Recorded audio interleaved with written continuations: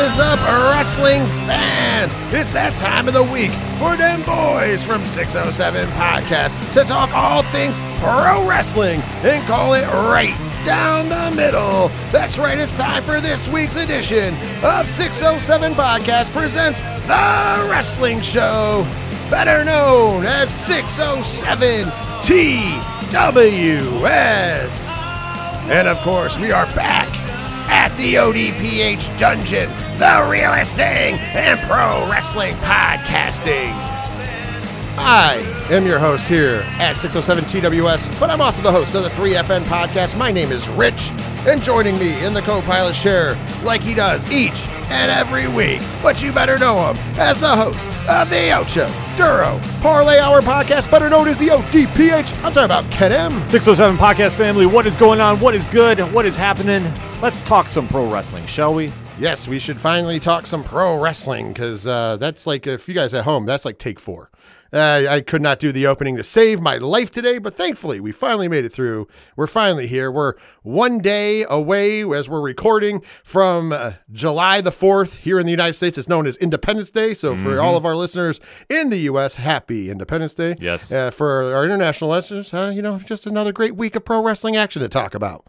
And on this show, we got a lot to talk about because in the main event segment, we will be talking and reviewing in its entirety WWE Money in the Bank 2023, Bloodline Civil War, surprise appearances, and so much more. That will be in the main event segment of the show. In the mid-card, we're going to hit you with that indie roundup. Pro Wrestling Revolver had Cage of Horror 2 this past Saturday on Fight Plus. We're going to go through and run down and review that, as well as preview the upcoming week's GCW show going down on Fight Plus, plus the JCW show going down on YouTube. And last but not least, MLW is now on Fight Plus. It's official, and their first PLE, as the press release said, will be emanating this Saturday. All of that's on Fight Plus. We're going to break that all down during the mid-card in the Indie Roundup. And first up in the opening contest, we will be talking some All Elite Wrestling news, plus breaking down New Japan Pro Wrestling Strong, yes, the NJPW Strong Promotions, Independence Day, 2 days of Independence Day brawls over in Tokyo, Japan. Going to break that down coming up in that opening segment. Before we can get there, Ken, we have to tell the fine folks how to get a hold of us. So we're going to start with you. Tell the folks how to find you and the Ocho Duro Parlay Hour Podcast. Very simple. Swing on over to odphpodcast.com. Join the conversation on social media accounts. They're all right there on the front website. Also, check out the TeePublic store. Check out the Patreon link. Check out the blog section, the classified section where you can find friends of the show, such as 3FM Podcast, the directory, the music section. Basically, if it's anything and everything that is the ODPH, you can find it at odphpodcast.com. I rubbed off on you a little bit. I know. I did. Part of my problem, though, is I've had all these allergies and stuff. So if it sounds like my voice is a little different, it's because there's a lot of drainage and stuff going on. I know you guys didn't want to know that, but I just want to explain. But if you would like to send me your well wishes and such, or would just like to talk to us to get all the information about the 3FN Podcast, including our social media links and all our other links, go to 3fnpodcast.com. There you'll find, like I said, the social media links, but you'll also find the TeePublic link, the Patreon link, patreon.com/3FN Podcast for as little as $1 a month. You get a ton of extra bonus content, especially right now because we're making up for some lost time. So this is the time to join. Absolutely. Just want to throw it out there. We had made a huge, well, I shouldn't say huge. I always like to say huge announcement because I stole it from Tony Khan because everything's a huge announcement over there. But we did announce that on Patreon as part of our catching up process, we are doing Shark Month here for the patrons. Go. So we will be reviewing Jaws 2, Jaws 3, or it's also known as Jaws 3D, and Jaws the Revenge. The reason we're not reviewing Jaws is because we're saving that for 2025 on the main feed for its 50th anniversary. But makes sense. You get that. There's so much more we're doing over there. Every month there's 3 direct shows. Like I said, we're doing some to catch up, but there's 3 direct shows over there every month. Plus you get the 3FN Podcast early, and it's uncut, uncensored, uncooked edition. And like I said, there's a little bit of extra stuff in the beginning and the middle when we do new movies, or just the beginning when we do older movies. It's a blast. Go join us on Patreon. Also, while you're there, check out friends of the show like the ODPH Podcast. There is links on 3fnpodcast.com for both the 3FN Podcast and 607 TWS. You can stream them right from there or find all the wonderful links where you can get both of those shows, as well as the musical directory featuring such great bands like our good friends Floodlands, Whose Songs Ruins is our song that we come out to every. It's a theme song. It's our entrance music, if you will. Indeed. If we're talking about pro wrestling. And of course, our good friends over at Second Suitor, because we had to be like Mankind back in the day and have a separate entrance music and exit music. So we have our good friend Second Suitor and their song One Winged Angel that takes us out every week. If you want to find out more about that, those two great bands plus more, go to that music directory and also support them on YouTube Music, Bandcamp, and Spotify. And last but not least, check out the sponsor section. They are the fine folks that help us bring these shows to you commercial free each and every week. Our good friends over at Dragon Master Games, of course, are our main sponsor. Make sure for all your Magic the Gathering and gaming needs, visit them on the World Wide Web at DragonMasterGames.com. Once again, for all information, if you forgot any of that, because I know I kind of ramble, it is over at 3FNpodcast.com. So, Ken M., it's enough about plugging shit. That's enough about doing all this crazy stuff that we're doing. It is now time to start up the show. So I need you to check your watch because it's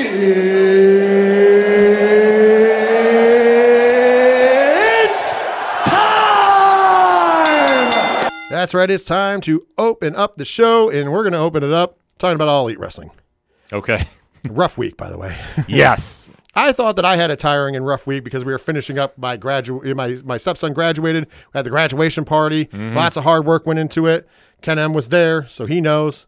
And I thought I had it rough, but I didn't have it as rough as Tony Khan and company. And I'm not going to talk about ratings because, listen, ratings are dead. I've said that forever. We brought them up as occasionally you have to bring them up because they're the pulse in the room. I don't even care about that anymore. I don't care about attendance figures. I don't care about tickets. I haven't cared about it in a while. We just usually bring it up for those numbers to throw it out there because it is a good way to gauge the audience.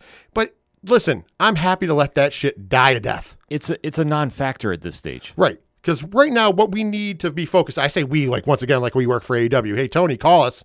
You got our emails. Call us, brother. We might be able to book some shit for you. But anyways, right now, as AEW needs to do is focus on the product and focus on making the product the best that they can make it. And there's some fans out there that believe that it is the best. That's fine. Love what you love. For me, I'm not seeing that right now. And there's some missteps that I'm seeing. And I'm going to throw it out there. I think even though the ratings are down, I think Collision's one of the best wrestling shows on television. Agreed. Because I watch Collision and go, man, why isn't Dynamite like Collision? And I don't watch Rampage, sorry, but it's dying a very slow death on Friday nights. And I think part of that is now, honestly, because I know that they've beefed it up. I know that they've been putting real big matches on Rampage. I think part of that is that Friday at 10 p.m. is not a good time slot. And I think Saturday at 8 p.m. is not a good time slot.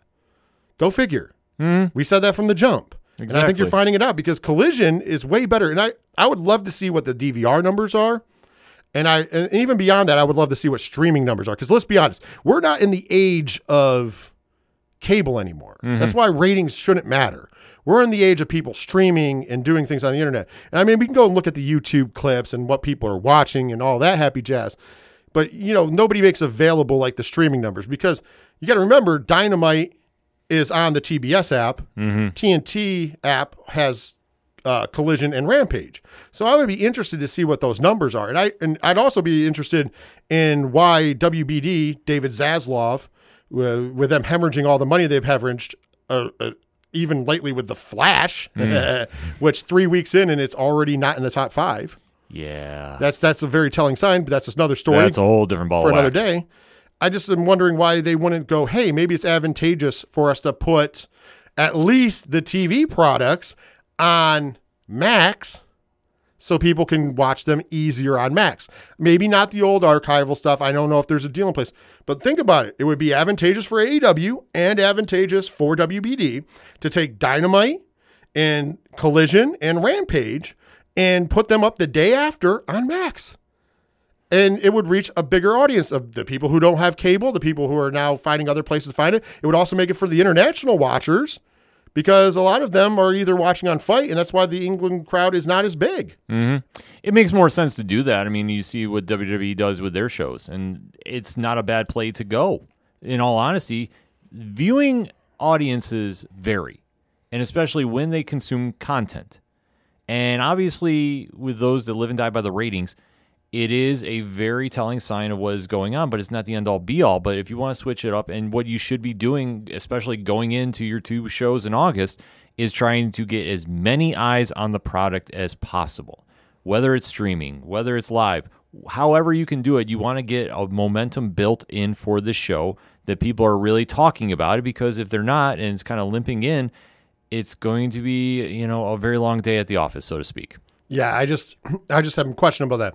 But let's talk about things that they can control. And that is the fact that, like I just said, I think Collision, has been very good. I haven't checked out Rampage other than clips or matches from it, but I do see that they're trying to stack up the deck, and I'm at this point, I'm like, the only reason they're not getting viewers is because of the time slot. Right. Same thing with Collision. That's the only thing I can think of. And once again, probably people DVRing it, probably people watching it on streaming. So it probably works out that a lot more people are consuming it than we know. That's why I said ratings are out the window. But here's what I'm talking about. Dynamite, whether ratings are out the window or not, what are we doing with ourselves? There was 2 things on this week's Dynamite. This week's Dynamite was not one of the better episodes. No, it was not. MJF and his budding love with Adam Cole. I don't know if I needed that so much. The matches were decent, like in-ring performance-wise. The storytelling, we rely on brawls every week. It's weird. Every week. It's like WCW in 2000. It's weird. I don't understand why there's got to be a brawl every week. But anyways, taking all of that aside, the 2 things that were the most egregious on the show, in my opinion, once again, this is just an opinion, and you're listening to the podcast, so obviously you want to hear that, is, first of all, let's talk about Jungle Boy Jack Perry. Or, I've seen on the internet, everybody's calling him Hollywood Jack Perry. AEW would have been better off just calling him Hollywood. And that promo was terrible. Yes. Like, terrible. Like, I don't understand how you can be that bad on a microphone. Like, even if you're not interested in learning the microphone portion of this, which he's very clear in saying he's not, but you still have to get better just by trial and error. And the promo should have been easy. Somebody should have just pulled them aside. I'm not saying script it, but have a talk with them and say, listen, here's what we need from you. This is exactly what we need from you. The one thing that I liked that he did is he come out and told him to cut his music. Yeah. That was the best thing he did. Because he should have been but he should have gone further. It should have been like, cut that music, and I never want to hear that again. Never play that in my presence again. Period. Don't want to hear it. That's not who's here now. Jungle Boy is dead. R.I.P. in the ground. What you see before you now is the person I should have always been. I am the son of the late, great Luke Perry. I am Hollywood royalty. I was born with the silver spoon in my mouth, and I don't give a damn that I was born with a silver spoon in my mouth. That doesn't matter, because all you wish you could have been me, but you can't. You can't be me. You can't have the hottest girlfriend. You can't have come from money. You can't have money in the bank, whether or not you do this or not. No. None of you can do that. All of you. You're all trash. Who cares? The biggest piece of trash is Hook. We'll get to him in a second. From now on, you will call me Hollywood Jack Perry. From now on, you will respect my name. You won't boo me. You won't whatever. And that's going to get the crowd to boo. And then you should have gone, that's the promo. I understand I'm a promo guy. I understand that's what I did in the wrestling business. But, that's not hard to come to. And it wouldn't have been hard for somebody just to kind of shoot that and go, that's something. Instead, what we got sounded like a whiny little girl. He just sounded like he wasn't believing what he was saying. That's how it came across to me. Like, I'm sitting there, I agree with you. How he opened it, cut the music. Perfect.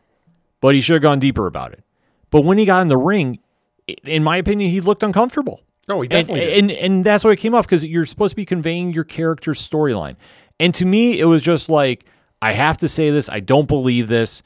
And if you can't do that little part of realism to the audience, it's not going to come across well. And this is what we got. It just looked like he was just not believing this, and is like, why am I even out here? That's how it came across to me at home. Yeah, I think that's completely correct. And you're calling out Hook. That's fine. Yeah. Popular guy. Cool. I get it, right? Yeah, they match up well. Cool. And I like kind of what he was saying at the end about, that belt means nothing, but I'm going to take it from you because it means something to you and your family. I was like, okay, that's cool. But the way he delivered the line was just monotone. It was never like, oh, I'm going to take that, I'm not saying you have to go 80s yell into the mic. Oh, sure. Show me some emotion. You're supposed to be angry. I need to see that. You know what I mean? You're supposed to be, I feel disrespected, because you said it. He said he felt disrespected. Yeah. So you're supposed to do that. So make me feel like you're disrespected. When someone disrespects you, you get angry. I never thought he was angry. Like I said, the most emotion I got was uncomfortable. Yeah. And I'm telling you, I've seen better promos in wrestling schools from students learning. And I've been there to teach those things. So it's just weird. Like, I just don't understand it. I understand he's not good on the mic. That's fine. Claudio Castagnoli, also historically not good on the mic. But what he makes up for, he makes up for it in the ring. And I don't think Jungle Boy's positives, I'm not saying he's a bad wrestler. I think he's a good wrestler, but he's not Claudio Castagnoli level. Yeah. Right? So he's never going to overcome not being able to cut a promo. And because of his size and such, let's be honest, one of these things looks like the other. You put him next to MJF. MJF currently looks like he's chiseled out of granite. And he, and take his promos out of it. Just look at him. Yeah. There's a reason he looks the part. There's a reason he was cast in the Zac Efron film about the Von Erichs. There's a reason. Look at him. That's the reason. You see what I mean? No, when you look exactly. at him, he looks like a wrestler. And once again, I love smaller guys. Sure. I'll sit here all day and sing the praises of Ricochet, Ricky Starks, Sammy Guevara. They're not big guys. So it's not like, Rich doesn't like the small guys. No. I love small athletic wrestlers. But at the same point in juncture, if you're not on their level, that means you have to create a character. Right. You know what I mean? Like, you have to make yourself stand out some way. That's how you do in the wrestling business. And right now, there's nothing about Jack Perry that makes me either angry or happy. When he was a face, I didn't care. Now that he's a heel, I still don't care. The only way you could possibly save this, in my eyes, is you have to pair him with somebody, and they have to do all his talking for him. Exactly. He needs a mouthpiece. Oh, he does. Like I say, and how I kind of see this going is he's going back with Christian Cage. And I think they're going to try going this route where Christian will just do all the talking for him and Jack doesn't have to do anything. He just goes in the ring and does his business. But at the same time, it's not conveying anything. Right. But here's the thing. I know last week I disagreed with you, and I still disagree with you in principle about the fact of going backwards. However, after seeing that promo, just put him with, I don't care. Yeah. Put him with anybody. So that way I might feel something. Well, that's the whole thing. Like, you can try selling the story as like he's like, I finally believe what you said. I finally got this. And then all you see is Christian just say, okay, follow my lead. And every time like Jack wants to talk, he grabs the mic from him. So at least you can kind of, Band-Aid that up. Agreed. That's what I'm saying. I'm against going backwards. Right. Just move forward. All right. I agree. But in this situation, give me anything. At exactly. This point. Just give me a lifeline. Because here's the problem. And we said it last week. Let's face facts. Jungle Boy is one of Tony Khan's favorites. So Tony Khan pushes him. And that's fine. I get it. Whatever. But don't go on the other channel and be like, well, Triple H pushes this guy because he's one of his favorites. Yeah. That's what they're doing with Jungle Boy too. And here's the thing about Jack Perry. I shouldn't call him Jungle Boy, although it doesn't make a difference, does it? Here's the difference. Is that at the end of the day, I think that there's more talented guys that aren't getting TV time that Jack Perry is. Jack Perry has historically gotten some pretty good TV time. He has a record for something. He was the first person to 50 wins. Right. And then my point is he's still featured almost every week. Like, how guys like, let's put a guy who should be pushed better. Ricky Starks. Agreed. Ricky Starks, what do they do with Ricky Starks a lot of times? They'll start pushing him. They'll put him in a feud. He'll be on TV every week for like a month. And then all of a sudden you won't see him again for a month. Yeah. And then he'll be in a feud, and you'll see him for a month and a half. But then you won't see him for another month. You see what I mean? And there's guys like even Hook, and even recently with Hook, infrequently on TV. We didn't see him on TV the week before the Jungle Boy. Then all of a sudden Jungle Boy puts him in there. But there'll be times where he'll be on TV every week, and now you have 3 shows. Yeah. So I don't understand why we're not getting more of these people featured. And my problem is that Jungle Boy was getting time consistently. I don't think we went a month without seeing Jungle Boy except for when he was injured. Right. I don't think we did. No, you're right. I'd have to go back in time, but I bet you if I look through the logs on Cage Match, because that's where I'd go, I bet you we saw him on TV almost every week. Maybe a week here or there off. But I do not recall a time, and I've watched the product every episode of Dynamite. I've only missed a couple because of vacations. But I have caught pretty much every episode of Dynamite. And I do not remember him having a Ricky Starks absence ever. No, just the injury if you time. will. Yeah. Or a Sammy Guevara absence. Ever. You know what I mean? And that's the problem. Those guys are more talented. Why aren't we pushing Sammy Guevara like that? Why aren't we pushing to Ricky Starks? I mean, Sammy gets a lot more TV time than Ricky does. I mean, Ricky has been in this little feud lately, but I don't remember seeing, he was in that main event on Collision, and then he wasn't featured anywhere else. Right. You know what I mean? Like, Ricky Starks can talk him in the building. You know what I mean? Like, I just don't get it. And there's other talented guys. I'm just using that as an example. It's just perplexing to see what you have because you have such a deep roster, and yet it only seems like the same people are getting featured, and you're not moving the story forward. And now you have 3 shows. Yeah. You have 5 hours of TV. Not before, dark elevation, whatever, and we say, it's the internet, it's not TV, whatever. Now you have 5 hours of television. 5, count them. Same amount of time that World Wrestling Entertainment does. Yeah. Yeah.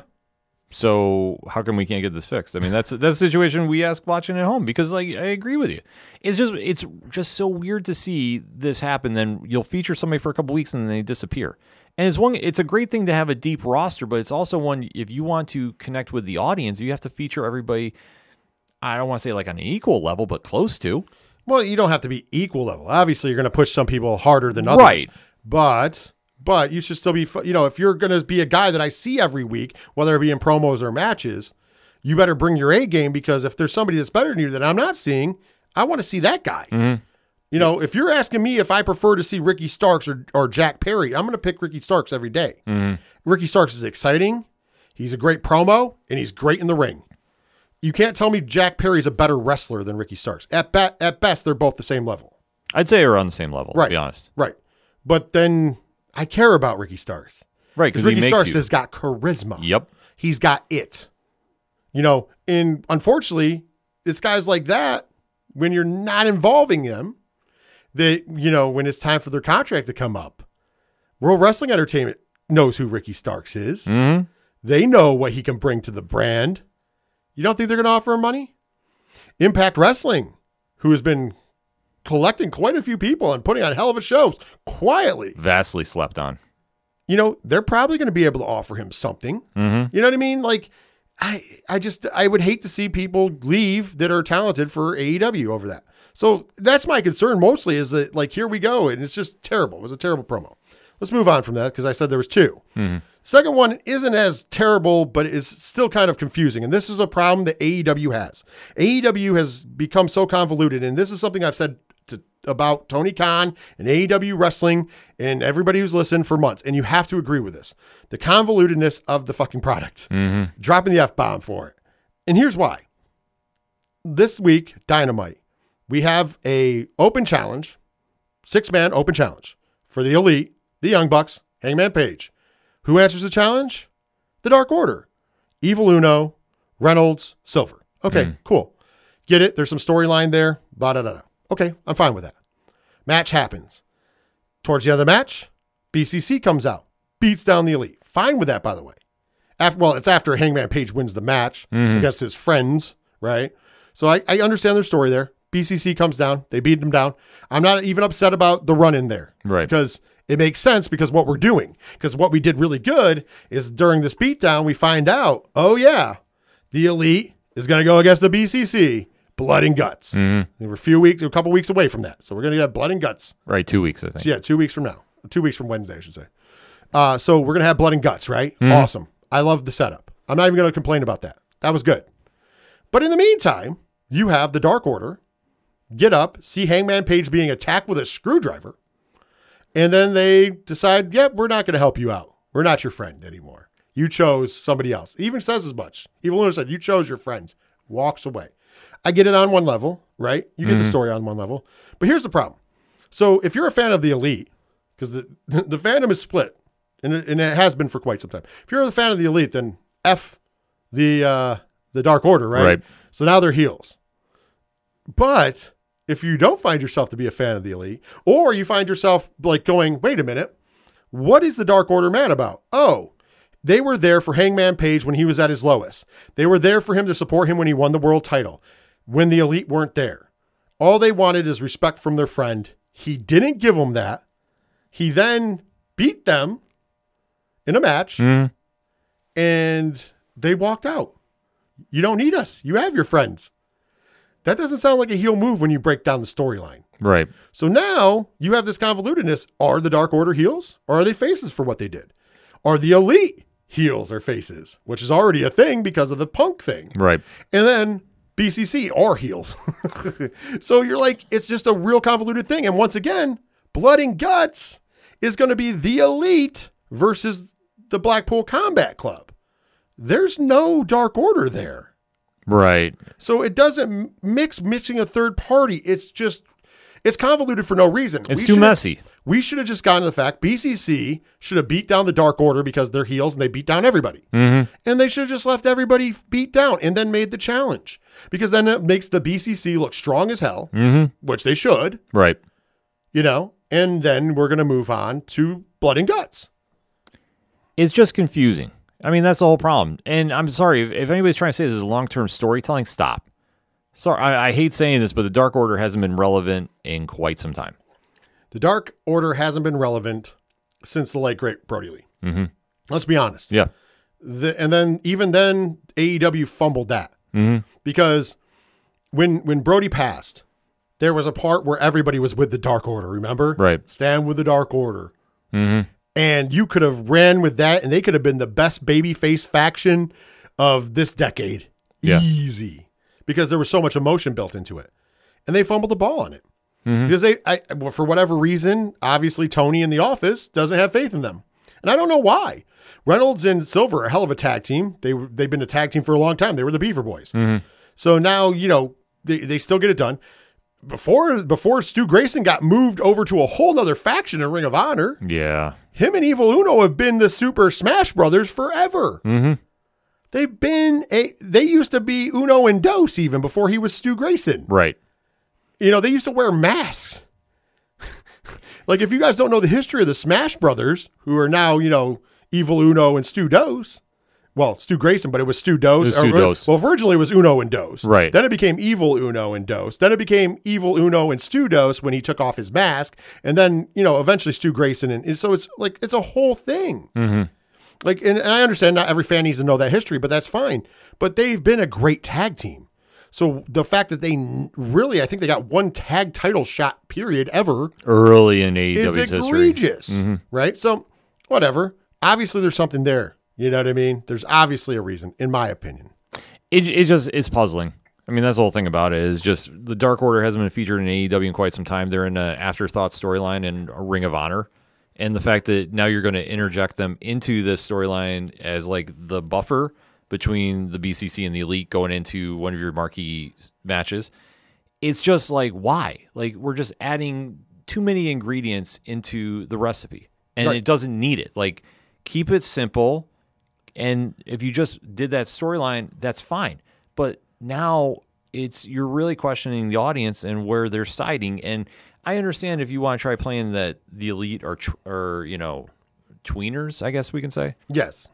I guess that would be what you would say. I guess, but it's like, why? I mean, it should be clear cut that they're supposed to be the faces and the BCC is the heels. And I'm sorry, watching at home, you can't tell that because the storyline involving the Dark Order makes complete sense for the Elite to be heels.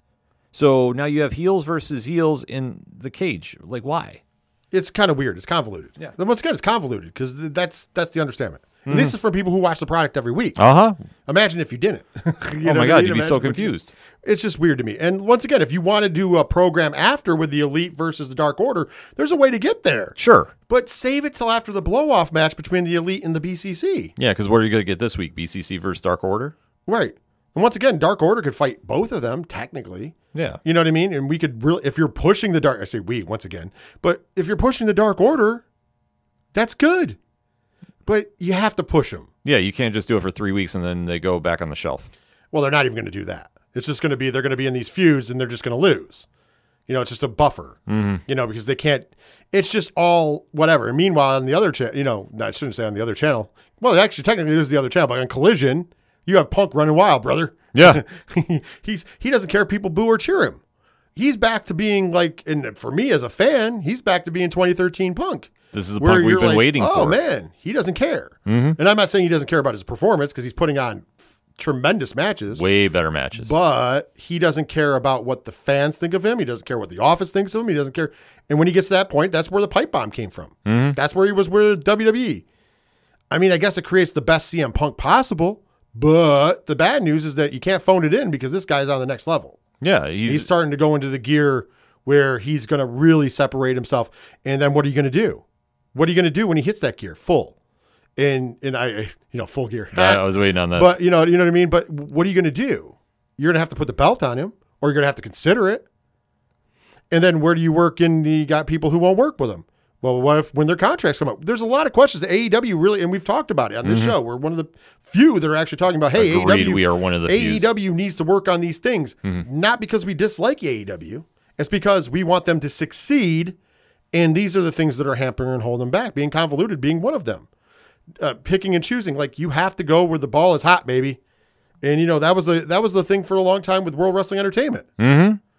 It's a smart booking to do it that way, but that's the thing. You just have too many elements in there, and you just have to streamline it. And that's what the whole thing about Collision. Collision has been the superior show. It's overshadowed Dynamite because it makes sense. As a wrestling fan, it flows. It makes sense. We don't have so many promos. We get right down to the action. And you know what? You open the storyline, you explain everything going on, so by the time we get to the end of the show, everybody knows what's going on. It's easy to follow, keeping it simple. Well, we are going to keep our eyes, obviously, on AEW as we do, and there's no other news we want to talk about. There's just a couple things that they just need to get better on. And like I said, it's weird because on Collision, it seems like even though the ratings aren't there, which who cares, once again, it seems like that show is just way better. Agreed. And I get the fact, and I appreciate what Tony's done with Rampage. I'm going to give him all the credit in the world that he's trying to put bigger matches. I just think it's a bad time slot. It's too little, too late, in my opinion. Yes and no, because I think that they were always getting decent matches. It's just a bad time slot. I don't think you're ever going to overcome that. Right. So it's cool if it's on and they're paying you for it. And then hopefully people are watching on streaming is all I have to say. But I think that they should really make a deal. WBD needs to make a deal and make those shows available on Max. You're going to get a wider audience, and on top of that, I think you'll be doing better. At least if they put Rampage on Max. I think they should put all of it. No, I agree with all, but like if you think about it like this.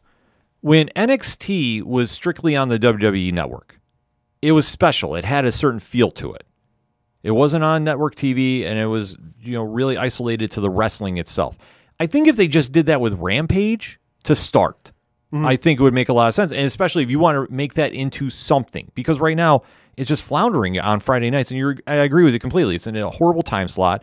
Everybody's been watching now 2 hours of wrestling with WWE SmackDown before they tune in, and even if you're just a diehard AEW fan, it's still a lot to watch there, and it never really feels like it connects to what you're trying to do on Dynamite and Collision. It feels so isolated into itself that for me to get invested in it, like I want to watch it on Friday nights, it's just not doing it. But I think if you did that and made it strictly streaming and give it that much more of a special feel, I think then you might be able to do some redeeming. Hey, it could work.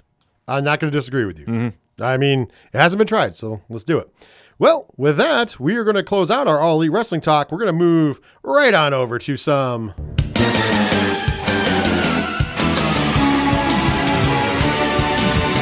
New Japan Pro Wrestling talk. And you know what? Can you believe it already? Next week's show, we will be doing the first couple days of preview for the G1 Climax. It's already here. It's already here. And of course, so next week's show we'll be actually going over the first 2 days of the G1 Climax that will be going on before the next show, and then we'll be starting to review and progress through. It's going to be crazy. It's that time of year again. Wild. But we have some New Japan news to talk about here because NJPW Strong, the United States arm of New Japan Pro Wrestling, has got a big Independence Day shows in Tokyo, Japan. Ooh. Of course, LEC presents NJPW Strong Independence Day. Night one, of course, Tuesday, July 4th. Of course, very early in the morning if you are in Japan. And that is coming to you from Kurokan Hall in Tokyo, Japan. Let's break down some of this card going on. Let's do it. Kickoff match, 15-minute time limit. I'm not going to say the time limit for every match, but kickoff match. Lube, Yo, and Taguchi are going to be taking on Katori, Dragon Libre, and Kongo. Okay. In your opening contest, the DKC goes one-on-one with Bad Dude Tito. All right, let's go. In the second match of the evening, a six-man tag team extravaganza. Owa, teams with the Sauce Alex Zane and the Murder Hawk Monster Lance Archer to take on the Team Filthy team of Jarrell Nelson and the West Coast Wrecking Crew, Royce Isaacs, or Jarrell Nelson and Royce Isaacs, and then JR Kratos. So that's going to be a great match. Team Filthy represented there. Next up, we got Kosai Fujita goes one-on-one with Filthy Tom Lawler. Oh, let's go. Fourth match of the evening is a tag team match. Rocky Romero will be tag teaming with Eddie Kingston to take on Gaito and Kenta. Ooh, that's going to be phenomenal. That's an interesting match. Yeah. Next up, we're going to have a Women of Stardom. Well, technically Women of Stardom, but NJPW Strong does have women.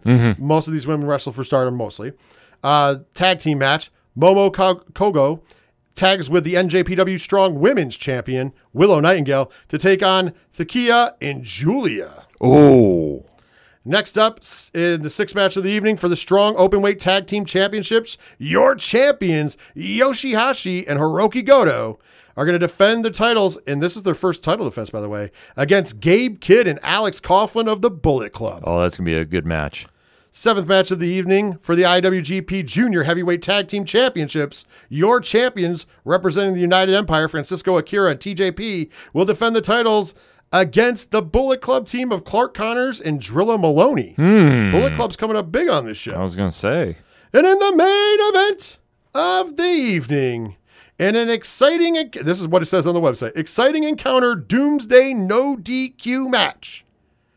El Desperado tag teams for the first time ever, and for the first time in a New Japan ring ever, with the Crazy Monkey, Jun Kasai. Deathmatch legend, if you will, to take on Homicide and John Moxley. That's going to be out of control. I can't wait to see that one. That is a crazy match, and I can't believe we're getting that in Kuroken Hall for NJPW Strong. But that's not it. Wednesday, July 5th, they'll be back on with another show from Kuroken Hall, day 2 of Independence Day. Here's the lineup for that. Kickoff match will be a 6-man tag team match where Bolton Oleg will tag with Master Wado and Taguchi to take on Rekka, Takahiro Katori, and Dragon Libre. So a bunch of young boys getting their opportunity there. First match of the evening, Oscar Alube goes one-on-one with Team Filthy's JR Kratos. Okay. Second match, we've got Owa and Homicide tagging to take on Francisco Akira and TJP, possibly still your junior heavyweight tag champs. Maybe the titles down the line if they retain. I don't know. Next up, we have the team of Rocky Romero and Yo going up against Clark Connors and Drilla Maloney from the Bullet Club. Of course, they might be your new junior tag team champions. Yeah. Next on the list, fourth match, another tag team match. The Sauce Alex Zane tagging with the Murder Hawk Monster, Lance Archer, to take on the United Kingdom team of Fujita and Bad Dude Tito. I'm in. Or sorry, not TMDK team. Sorry. I was going to say, no. Why did I say United Empire? My bad. Next Still up. going to be a great match. Yes, of course. Next up, fifth match of the evening, 6-man tag team extravaganza. The DKC teams with Ishii and Tanahashi to take on Team Filthy, the West Coast Wrecking Crew, Jarrell Nelson, Royce Isaacs, and of course the captain, Filthy Tom Lawler. Let's go. In the sixth match of the evening, the Strong Women's Championship will be on the line. Your champion, Willow Nightingale, with her first title defense, official title defense, will take on Stardom's superstar, if you will, Julia. This is going to be the match between both cards like I'm most excited for.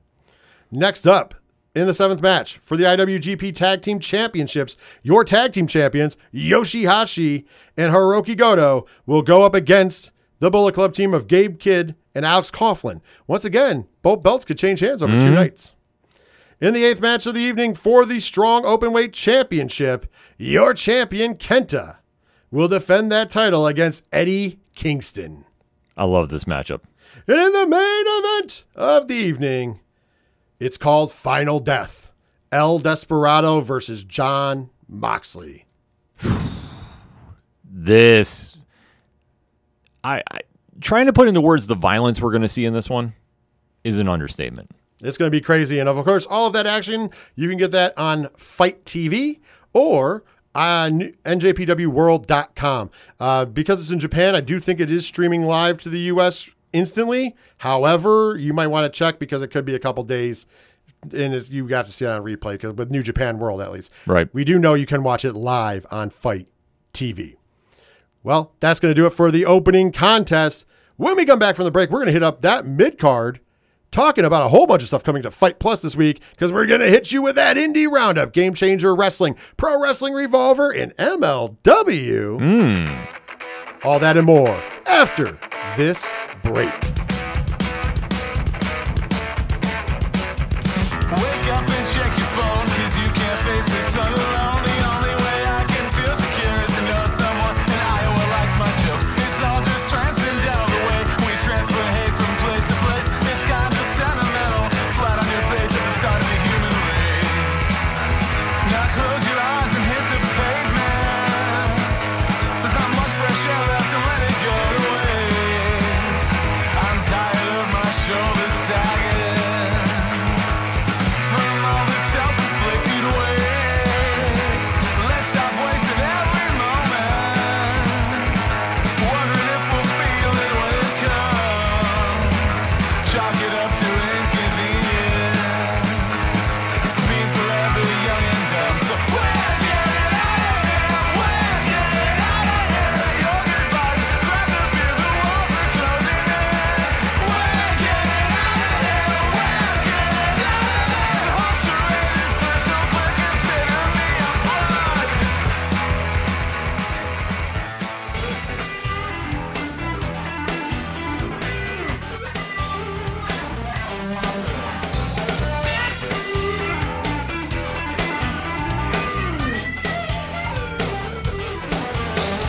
That's right, Ken. Get that bass. It is time for the mid-card of this week's edition of 607 TWS. And as you well know, the mid-card is brought to you by our good friends over at Fight.tv. More specifically, Fight Plus. For $7.99 a month, you can get a ton of tremendous independent pro wrestling action each and every week. It's too good to be true. And on top of all that, you get rugby, soccer, boxing, bare knuckles boxing. There's a whole litany of things you get on top of great pro wrestling action. But, Ken M., we are a pro wrestling podcast, so we more care about the pro wrestling that goes down there. You can see such great promotions as Game Changer Wrestling, Black Label Pro, Yep. our good friends over at Pro Wrestling Revolver, Glory Pro Live, House of Glory Wrestling. And it goes on, including now, as we'll talk about in a minute, MLW. Yes, it's a growing lineup that, honestly, there is no reason if you're a combat sports fan or a pro wrestling fan, you shouldn't have this in your possession. So it's a very simple subscription, and honestly, it builds towards more content, and that's a win-win for everybody. So make sure you sign up for Fight Plus, and you can join in on the action. Well, let's kick it off by talking about a show that went down this past Saturday, July 1st, from Clive, Iowa, at the Horizons Event Center. Pro Wrestling Revolver presents Cage of Horrors 2. It was a hell of a night, man. I got to see this. I didn't get to watch it live because obviously it was on at the same time we were actually watching Money in the Bank, because we were at my son's graduation party. So therefore, we couldn't watch it live. So, we were watching it later. So I did get to see this after, and whew, boy, was I impressed. Let's talk about what went down. Opening contest, 4-corner mayhem match. Gringo Loco defeated Alan Angels, Brian Keith, and Cole Radrick, 7 minutes and 58 seconds. This is a tremendous match between four super talented people. Absolutely. Next on the list, Ken's favorite female wrestler in the world, Marina Shafir, defeated Rachel Armstrong in 4 minutes and 30 seconds. She looks a lot better in Pro Wrestling Revolver than she does in AEW. Very much so. Like they treat her like a shoot fighter there. Yeah, and it works perfectly to her skill set. So, a big win.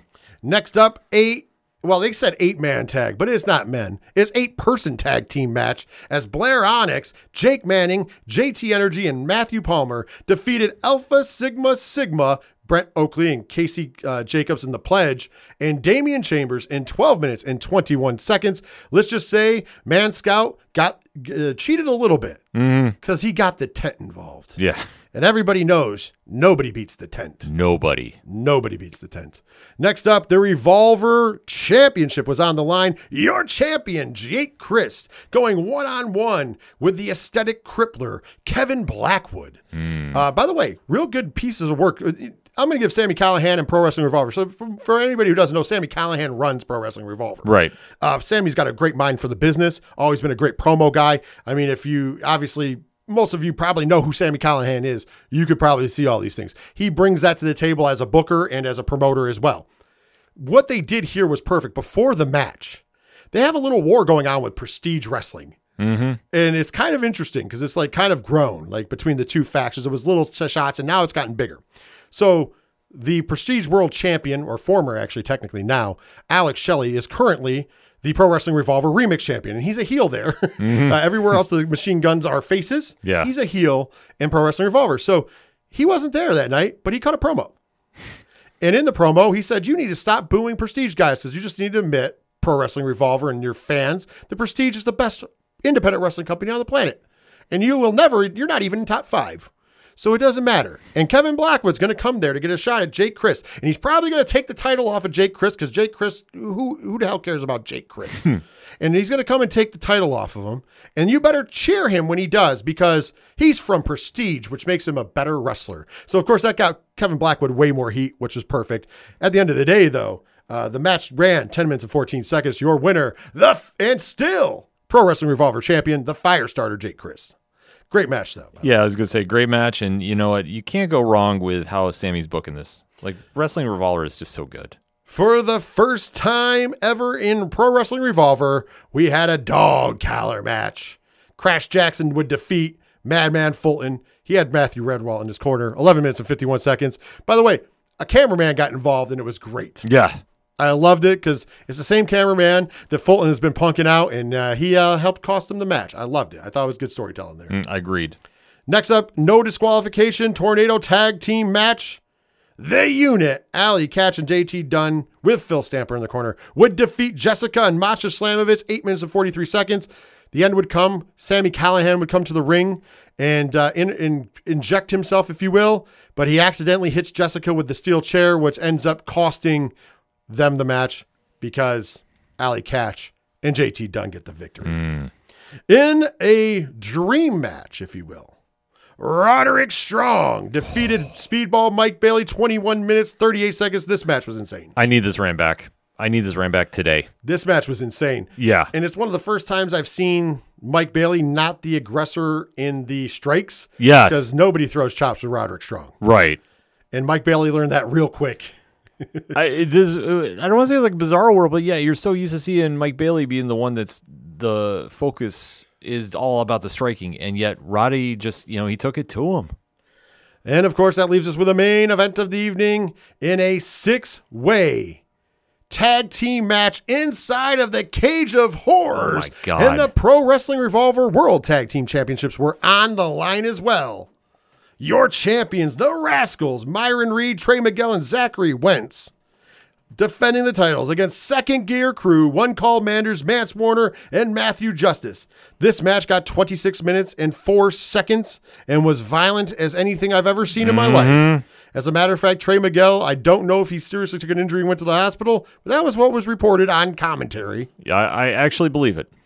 At the end of the day, 26 minutes, 4 seconds, and your new Pro Wrestling Revolver Tag Team Champions, the Second Gear Crew. Of course, the internet went nuts because the One Call Manders, I'm sure everybody's seen it, getting thrown off the scaffolding through barbed wire doors, boards, tables, whatever the hell they were. One of the wildest spots I've ever seen in pro wrestling.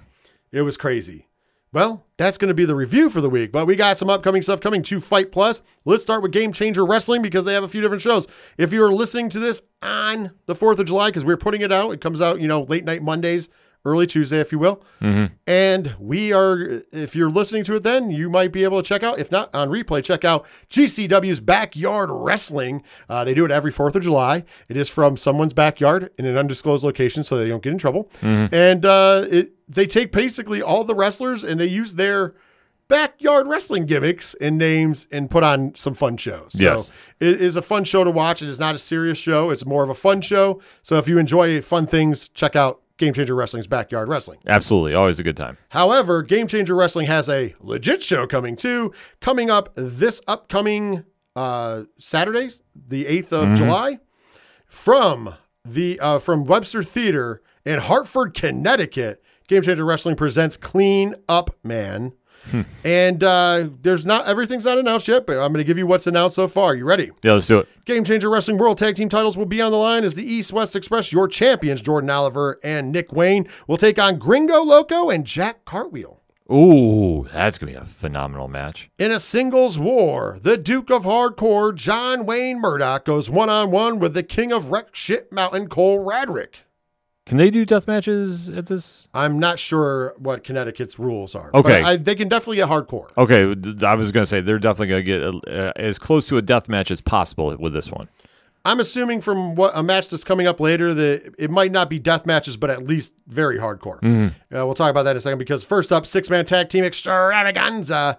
Jimmy Lloyd tagging with Wasted Youth Dylan McKay and Marcus Mathers are going to go against the legendary SAT, Joel Jose and Will Maximo. Let's go. This is why I said about hardcore. The man, the king, the god of this shit, Nick effing Gage, goes one-on-one with Psycho Clown. Oh, God. Yeah, this is going to be out of control. And last but not least on the list for the Game Changer Wrestling World's Championship, your champion, All Heart, Blake Christian, goes one-on-one with Richard Holliday. Ooh. It's an interesting match there. Yeah, definitely worthy of the main event slot. Absolutely. They're not done, though, because they're going to be back with Jersey Championship Wrestling on Sunday, the 9th of July. Of course, this will be going down from the Ridgefield Park Knights of Columbus from Ridgefield Park, New Jersey. And it's going to be on the Game Changer Wrestling YouTube channel. So it's absolutely free. Make sure you're following Game Changer Wrestling's YouTube channel, and you'll get notifications. So JCW's Big Ass Extreme Birthday Bash goes down this Sunday. You want to hear some matches? Absolutely. In a singles match, the bad boy, Joey Janela, goes one-on-one with Space Jesus, Billy Starks. Okay. The man that we love, in a match for the Battle Bowl ring, a man that we love, near and dear to our hearts, one half of the Rip City Shooters. The big man himself, Joshua Bishop, goes one-on-one with the East Coast Beast, Alec Price. Oh, that's going to be great.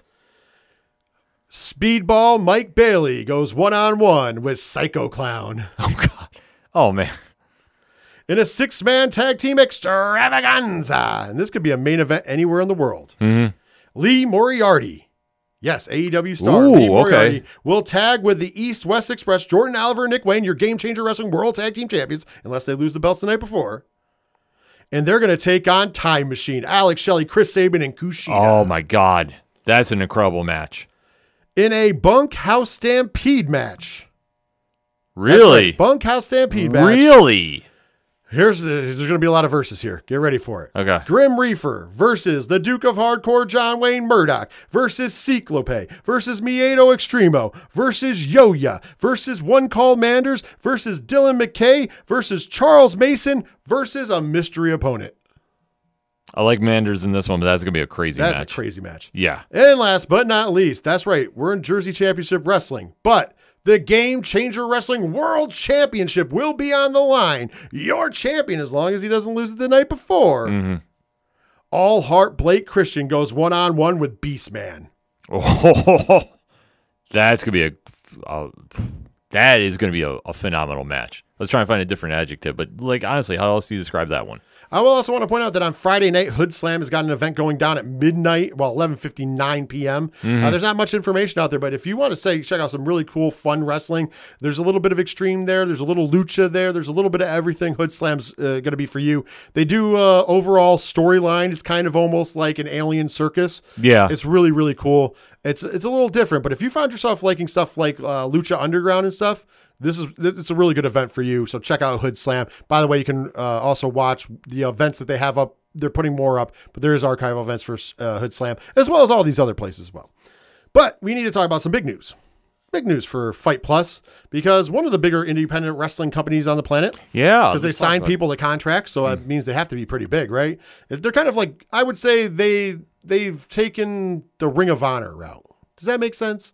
That's a good comparison. And I'm not saying that I'm not comparing them to Ring of Honor, although they do have similarities to Ring of Honor. Right. Old school Ring of Honor. But we're talking about before Tony Khan. Right. Because now Ring of Honor, and nothing against, this is not a shot at Tony Khan or Ring of Honor currently, but it's more corporate now because it is now owned by AEW / Tony Khan. Sorry, it's not owned by AEW, as he'll point out. It's owned by him. Whatever. We're splitting hairs here, kid. But at the same point in juncture, that's MLW's gone that route of the old ROH where you sign some talent to contracts, you bring other talent in. And so they've been doing some things for a while. They had some smaller TV deals and kind of everything fell through. Well, they landed a deal with Fight.tv. More specifically, they've landed a deal with Fight Plus. Now, all MLW products, which their weekly show is called Fusion. They do tape them in advance, but still, they put it out weekly. It's called MLW Fusion. Right. That is now on Fight Plus. They've already put 2 episodes up, or they ran them live, or I shouldn't say live because technically they're taped, but they ran them in their normal time slot. They're on Fight. You can watch them anytime. And then on top of all of that, they are bringing PLEs, premium live events, if you will, to Fight Plus. And this upcoming Saturday, and the reason why it's exciting and we're talking it up a little more is because this upcoming Saturday is their first PLE for Fight Plus. All right, let's go. So MLW presents on Saturday, July 8th. MLW presents Never Say Never 2023 from the 2300 Arena, a.k.a. the ECW Arena, in Philadelphia, Pennsylvania. Are you ready to talk about this one? Yeah, let's do it. In a tag team war, the Second Gear Crew, One Call Manders and Matthew Justice, will take on The Calling, Delirious. However, they haven't announced his other partner. Interesting. In a match that I cannot wait to see because it's a country whipping match. Oh, God. Mexican legend, if you will, at this point, Sam Adonis goes one-on-one with the Southern Psychopath, man. Oh, my God. This is going to be great. Sam Adonis is great. Yeah. Next up, in a scramble match, and it looks to be 6 people, or maybe it's 5, 2, 4, 5. Sorry. We have Willie Mack, Ken Broadway, O'Shea Edwards, Love Doug, and Nolo Catano. Okay. Interesting match. Very interesting match. On the list next for the MLW National Openweight Championship, your champion, by the way, new champion, Jacob Fatu. Yes. Goes one-on-one with the big man, Calvin Tankman. This is going to be a crazy match. I'm in. The Battle of the Bulls, baby. Yeah. Next up, MLW's Women's World Featherweight Championship. Also, WXW Women's title will be on the line as your WXW champion, Delmi Exo, will take on Ava Everett. So belt for belt. Okay. There will only be one after this match. Next, in a match that makes my teeth hurt thinking about it, Hot Sauce Tracy Williams goes one-on-one with Timothy Thatcher. Oh, God. Oh, my. Yeah. Wear a mouth guard at home, folks. Next up, 6-man tag team extravaganza. The main event, Jay Lyon and Midas Black tag teaming with Microman take on the FBI, Little Guido and Ray Jazz and their partner, Jesus Rodriguez. Okay. Good stuff right there. Yeah, I was going to say. The MLW World Tag Team Championships will be on the line, and it's a fans bring the weapons match. Oh, boy. Here we go. Your MLW World Tag Team Champions, the Samoan SWAT team, Juicy Fenois and Lance Inouye, take on the Calling team of Akira and Ricky Shane Page. And, of course, Dr. Cornwallis and Raven will be in the corner of the Calling team. That's going to get crazy real quick. Akira and RSP versus the Samoan SWAT team. That's worth watching. Absolutely. Next up, TJ Crawford will take on Ichiban. Okay. And in what I'm presuming is the main event of the evening for the MLW World Heavyweight Championship, your champion, Alex Hammerstone, defending the title against Alex Kane, and he'll have Mr. Thomas in his corner. That's a great main event. That's going to be a real good. If you're talking about somebody who exudes what MLW it is Alexander Hammerstone. Hell of a wrestler. Looks great. I can't say enough good things about Alexander Hammerstone. You've heard me on the show in the past say I wish he was signed to a huge contract somewhere because I think he deserves it. Oh, absolutely. And the card overall, I mean, it's solid, and especially for their first PLE. Like, it's going to be worthwhile checking out. Well, I know we'll be tuned in and watching that as well. So make sure you are as well, and we'll be talking about it next week. Also, next week, speaking of stuff on Fight next week, Fight.tv will be the home of Slammiversary from Impact Wrestling. That doesn't go down until next weekend. So we'll be breaking that down on next week's show. Well, that's going to do it for the mid-card. We are going to take our final break. When we come back, it'll be time for the main event segment of this edition of 607 TWS. We will be breaking down and reviewing everything that happened at WWE's Money in the Bank 2023.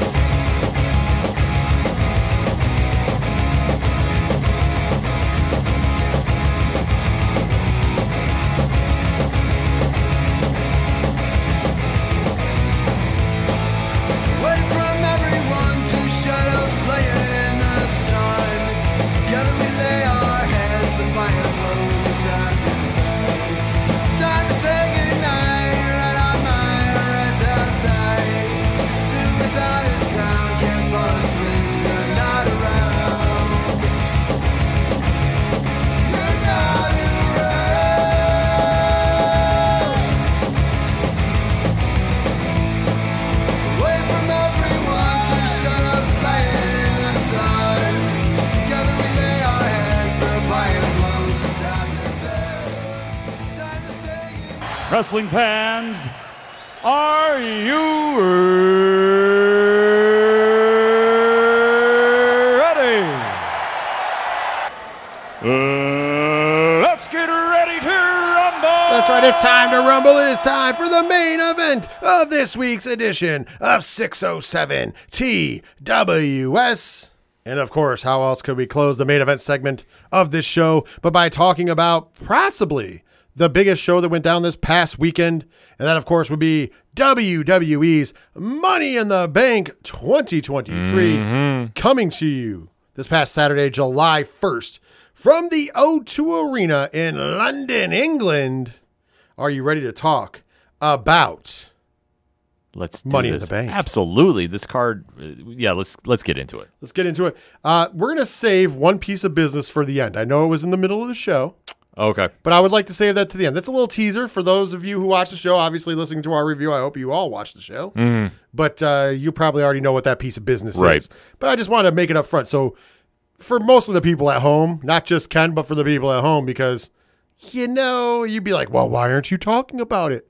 No. We're going to save it for the end because I feel like it deserves its own spotlight. Agreed. So let's break the card down, shall we? Let's do it. The opening contest was the men's Money in the Bank ladder match. Of course, championship contract on the line can be cashed in for any time in the next year. At the end of the day, 20 minutes, 25 seconds. Damian Priest would become your new Mr. in the Money in the Bank as he defeated Butch, LA Knight, Logan Paul, Ricochet, Santos Escobar, and Shinsuke Nakamura to become, in his words, Senior Money in the Bank. How'd you feel about this match, Ken M? Well, first and foremost, we need to take our victory lap, because we did call it. We did say Damian Priest was We going to were win this. one of the few podcasts to do it, so... Everybody else was on the LA Knight bandwagon. And I get it. I love LA Knight. Sure. But I'm telling you right now, I think that we were right on the money.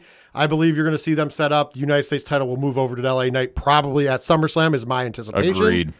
And it makes more sense storyline-wise for Damian Priest. I loved the finish of this match. I do too. Because I liked how even the O2 crowd... Listen, the O2 crowd in England were cheering LA Knight over their home countryman, Butch. Butch got a pop when he came out, but when it was there was a strike fest between LA Knight and Butch, the yay nays, the yays were going for LA Knight. Agreed. The nays were going for, the yay boo stuff. It's crazy. Crazy how over LA Knight is.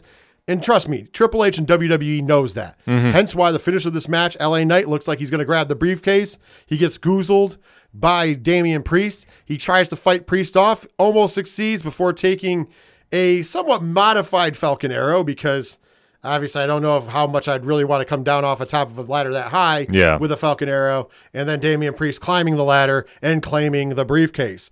The match has some good spots in it. Logan Paul doing a frog splash onto somebody on the ladder. Yeah, that was a little crazy. I will say, though, I understand they were trying to make the save him and Ricochet to try doing the Spanish fly onto the tables, but they should just hit the reset and did something else. Because that was the only thing I'll take away from the match. I understand what they were trying to do, but that was just too risky of a spot. And thankfully, it looks like Logan Paul just took a laceration and not something worse. Yes. Could have been a lot worse. Agreed. Yeah, for the most part, though, the match was good. It was a good Money in the Bank match. Nothing really to write home about. Right. Only a few spots. I love the ending. Overall, Ending I'm happy sold with it, yeah. I was happy with this match. Next up, we had the WWE Women's Tag Team Championship match. Your champions, Ronda Rousey and Shayna Baszler, taking on former champions who never lost the belts, Liv Morgan and Raquel Rodriguez. This match got a flat 9 minutes, by the way. At the end of the day, and your new WWE Women's Tag Team Champions, Liv Morgan and Raquel Rodriguez. But how we got here was pretty interesting. Yeah. So we get to the point. It looks like Ronda Rousey's setting up for the basically an arm breaker on Liv Morgan. And out of nowhere, she just gets hit from behind by Shayna Baszler and then choked out by Shayna Baszler.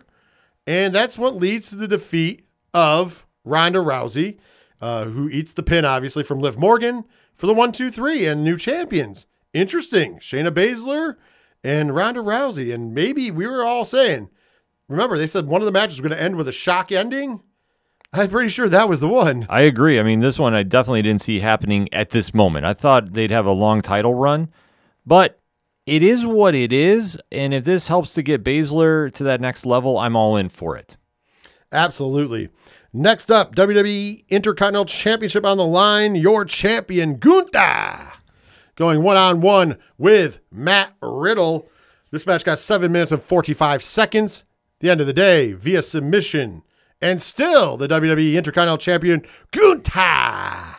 Of course, I love the story this match told. It's a shorter match, but it was on purpose. Remember, they attacked the ankle on SmackDown. Yep. Of course, Riddle's coming in with a hurt ankle. And throughout this match, Gunther just went after that ankle, including at the end when it looked like he was about to get hit with a solid knee strike. He blocked it and then just slapped in that heel hook. And that was all she wrote. Great ring psychology for this.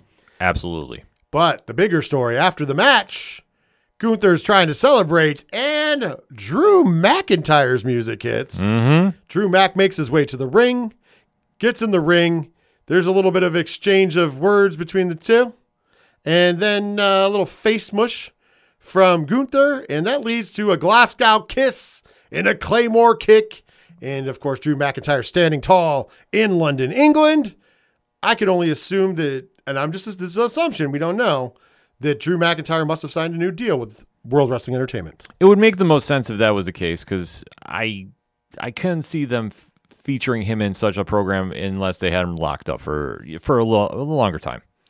Next up was a match we were wrong about, but it's fine to be wrong, as the American Nightmare, Cody Rhodes, would defeat Dominic Mysterio with Rhea Ripley in his corner in 8 minutes and 40 seconds. We were anticipating a Brock Lesnar run-in. That did not happen. However, I loved this match from an entertainment story point. Dom got a little bit of action in the beginning. Of course, also getting a lot of heel heat.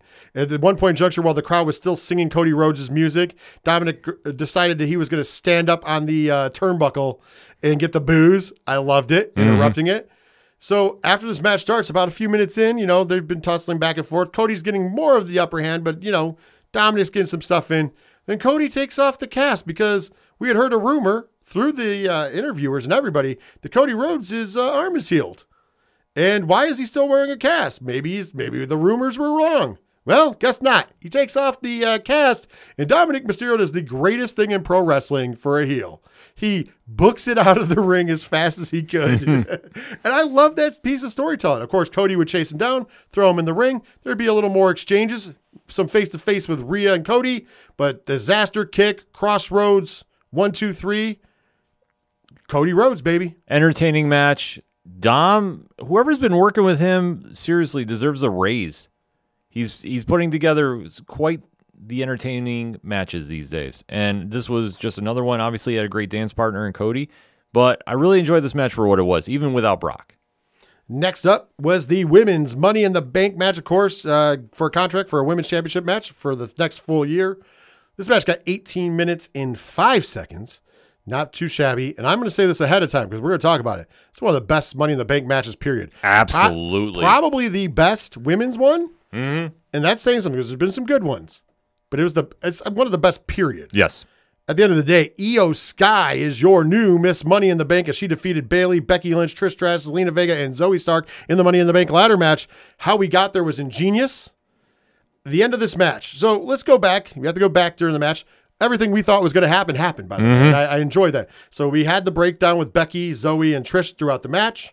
We had a little bit of dissension going through the match with Bayley and Io, including at one point in juncture, Bayley damn near killing Io Sky off the ladder, just tossing her off the ladder. Of course, they played it off like Io might have not seen who did it, which was cool. I dug. In the meantime, though, we got a crazy spot where Zelina Vega, who we both said was the dark horse, she shined brightest in this match. I'm going to say it. I think she did. She had some great spots in this match, including the code red from the top of the ladder onto a bridge ladder. She gave it to Zoe Stark. Oh my God, that was amazing. Flawless. And by the way, Michael Cole on the calling it the code red, and then shout outs to Zelina Vega's cousin, Amazing Red on commentary. I love when there's no strings attached for Michael Cole. Yeah.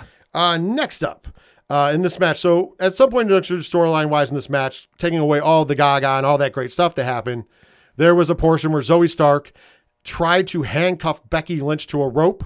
Or actually, technically, the ring, the turnbuckle. And Becky Lynch fought off both her and Trish in doing this, ended up taking Trish out of the match right around that time.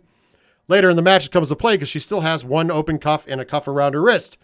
So Bayley's looks like she's the only one in the ring, tries to climb the ladder. Becky Lynch comes in, and what did you think of her fish hooking her with the open end of the cuffs to bring her down? That looked brutal. That was cool. Yeah. But then they're fighting, they're trying to climb, and Io Sky out of nowhere grabs Bayley's wrist, grabs the open cuff, cuffs Bayley's wrist. So now they're cuffed between rungs. They can't go any higher on the ladder. They're cuffed to each other. They can't do anything. And then Io Sky proceeds to climb over Bayley, including stepping on her. Yes. To sit on top of the ladder and claim the Money in the Bank. I thought this was chef's kiss, perfect finish. Great storytelling in this match. Great high spots in this match. It was one of the best Money in the Bank matches of all time, in my opinion. It was perfect. In my opinion, it is probably the best Money in the Bank match I've ever seen. And I thought that every competitor came in there with the intention of stealing the show, and they did. Zelina Vega raised her stock so high with this, and obviously doing the code red on the ladder that's the moment everybody remembers from this one. But the storytelling that was going on with everybody's individual stories, too, between Bayley and Io, and then obviously Trish, Becky, and Zoe. Those are the moments, like I say, this is what we get so attached to as wrestling fans, that we were feeling those moments. And then when you see Io get the handcuff and lock Bayley up, and then especially climbing over her, symbolic. Well, not even just climbing it. She stepped on her. Yeah. She stepped on her shoulder at one point. It was kind of fun. Yeah, that's what I say. So those are the moments we remember, and this is why, it was a star-making moment for Io. Oh, great. Amazing. Yeah. Amazing. Next up, for the World Heavyweight Championship, your champion, Seth frickin' Rollins, going one-on-one with the Prince Finn Balor. This match got 12 minutes and 30 seconds at the end of the day, and still WWE World Heavyweight Champion, Seth frickin' Rollins. However, the story of this match is about halfway through this match. Who comes to the ring? Senior Money in the Bank, Damian Priest, takes a seat at ringside, distracts Seth Rollins a little bit. But that's not the big distraction. The big distraction would come at the finish. Finn Balor has Seth where he wants him, going for the coup de grace. As soon as he gets to the top rope to go for it, Damian Priest makes a move towards the ring with the briefcase, which distracts Finn Balor, who looks down at Damian Priest and goes, "What are you doing? What are you doing?" And Damian kind of shrugs off. And Finn goes for the coup de grace, misses, followed by a really quick curb stomp and a 1-2-3. Kind of thought the end was flat because it came out of really nowhere. And I know that's not always a bad thing, but it was kind of like weird how it ended like that. But from a storyline perspective with Damian Priest, I like that piece in there. Yeah. I just didn't necessarily like how quick it ended after. But I will say, I'm very happy with this story. Now, you might have a Bloodline Civil War. We're going to have a Judgment Day Civil War as well. I'm all in for this. This is great storytelling top to bottom. And I love how they're teasing the breakup with Judgment Day, and we're going to have to see how it goes, even to the point of the press conference after. Oh, absolutely. We got a lot of good stuff coming our way with the Judgment Day. Well, that leaves the main event of the evening. And of course, what else was going to main event? In a tag team extravaganza, it was the Bloodline Civil War. You ready for it, Ken? Mm-hmm. 32 minutes, 10 seconds. Roman Reigns' pace. It's beautiful. Yep. That's where it is. The Usos, Jay and Jimmy, defeated the Bloodline, Roman Reigns and Solo Sikoa, via pinfall when Jay Uso pinned Roman Reigns. That's right, you heard it right. Roman Reigns has been pinned for the first time in 3.5 years by his cousin Jay Uso to end the Bloodline Civil War match. We're going to get to the importance of it. Let's talk about the match, though. Let's get to there. It just got to be the finish. Listen, man. I love the story in this match. Oh, yeah. The Bloodline team, Solo and Roman, they beat down the Usos, man. Boy, did we get some sympathy on the Usos. Mm-hmm. Then finally, the Usos would fight back and get cut off. And they would fight back and they'd get cut off. And it was just a dominant performance by the Bloodline. Dominant. Mm-hmm. But that's how it needed to be, the sympathy. But then all of a sudden the Usos would fire up. I mean, we got a one and done. Yep. But no referee. Because the referee had taken the powder, baby. Mm-hmm. And that was it. We locked it. And then all of a sudden, Solo's back in. Spike to Jimmy. Then a sick Samoan spike and spear combination to Jay. And then Roman said what he said he was going to do. He stacked him. He went for the pin. Referee got to 2 and 9/10. And the Usos kicked out. Mm-hmm. And Roman, great storytelling, sitting in the ring, like upset, like crying almost. Yeah. Like almost, because what am I going to, rocking. And Solo just standing there in disbelief for a second. But then Solo being the one to go over to Roman and go, get up. Mm-hmm. Get up. Let's go. We got a job to take care of. They shit can Jimmy out of the ring. Roman's messing around with Jay. Jimmy gets put on the announcer table. Solo gets on the barricade. He's going for the big Samoan splash. Roman's like, come on, give him a splash. Solo took too much time. He ends up splashing the table. He takes himself out the equation. And then we come into one of my favorite finishes. Jay Uso's back on his feet. Jay Uso delivers a super kick. Roman bounces off the rope, delivers a Superman punch. Jay bounces off the rope, delivers another super kick. Roman bounces off the rope and delivers a spear, but it wasn't a full spear. Be fair, it looked kind of weak. Yeah. Goes to pin Jay. Referee gets the 2. Jay kicks out, but Jay's arm happens to be in between Roman's legs. So when he kicks out, he hits him square with like a European uppercut to the testicles. Mm-hmm. And the announce table didn't catch it at first. Right. They didn't see it till the replay. We saw it live, and we were like, was that like accidental? Just his hand was there? Because if it was accidental, Roman wouldn't sell. Because it's not like he hit him. It is what it is. Roman starts selling. We're like, oh, shit. He intentionally hit him with a kick. This is great. And that's when they catch on, when they see the replay. Oh, my God, they're giving Roman some of his own medicine. Jimmy comes back in the ring. Double super kick to Roman, who's on the ground at this point, on his knees. Mm-hmm. Solo gets on the apron, double super kick to him. At one point, the Usos give the double, before that happened, the Usos get the double spear to Roman, and then double super kick on his feet this time, before Jey Uso climbs to the top rope, and in the old school finish for the Usos, Samoan splash, and we got to hear the 3 count heard around the world. 1, 2, 3. Roman Reigns has been defeated. Great call, by the way, by Michael Cole, where Michael Cole says, Roman, it can happen. Roman can be defeated. That was his exact line on commentary. I thought that was perfect call. Thought it was a perfect match. We had called it here and said that Jey Uso was going to pin Roman Reigns. Yep. Maybe Jimmy, maybe both, but we definitely said Jay was probably going to be the one. Right. That was where I was going with the whole time. I said, the other guys could. But I think it's going to be Jay because that's the story. Sure enough, Jey Uso. Main event, Jey Uso has pinned Roman Reigns for the first time in 3.5 years. Thoughts on the match, Ken M? Cinema strikes again. I mean, when everybody asks why this always goes on last, I always have to respond, are you not watching what's happening here? This is art. This is transcending wrestling. The emotions that are getting poured out in the ring with the physical attributes of everybody involved, This is why we are so hooked on this, and this is why it transcends even just pro wrestling. And looking at the storyline built in and all the mannerisms used, Roman especially. I mean, if you wonder why he's the best in the game right now, just watch this match. Even when he loses and he's on the ground in just pure shock, like, how could I be defeated? How could I be pinned? And just his reactions to it. From top to bottom, I mean, it just is so good. Let me put it this way. How do you follow these matches? Exactly. The reason they're main events is because you ain't following them. And it wouldn't be fair to the performers who follow them because of the emotion. Let's go back. We'll just take it back to WrestleMania. Mm-hmm. Because we could go back you could go back to even Elimination. You go back to Royal Rumble. Yep. Think about all the big moments. We'll go back to Royal Rumble because it's the beginning of the year. Let's just do this year, not counting last year. Because we could go on forever if we did. Okay, Kevin Owens, Roman Reigns. The Sami Zayn turn. Mm-hmm. Oh, how do you top that? Exactly. Did you hear that crowd? Okay, we go on to Montreal, the hometown of Sami Zayn. They didn't touch for 10 minutes. Mm-hmm. And that crowd wouldn't stop. Actually, it was 8, but still. Close enough. Close enough, right? Now, we go to WrestleMania. Night 1. Usos. Zayn. Owens.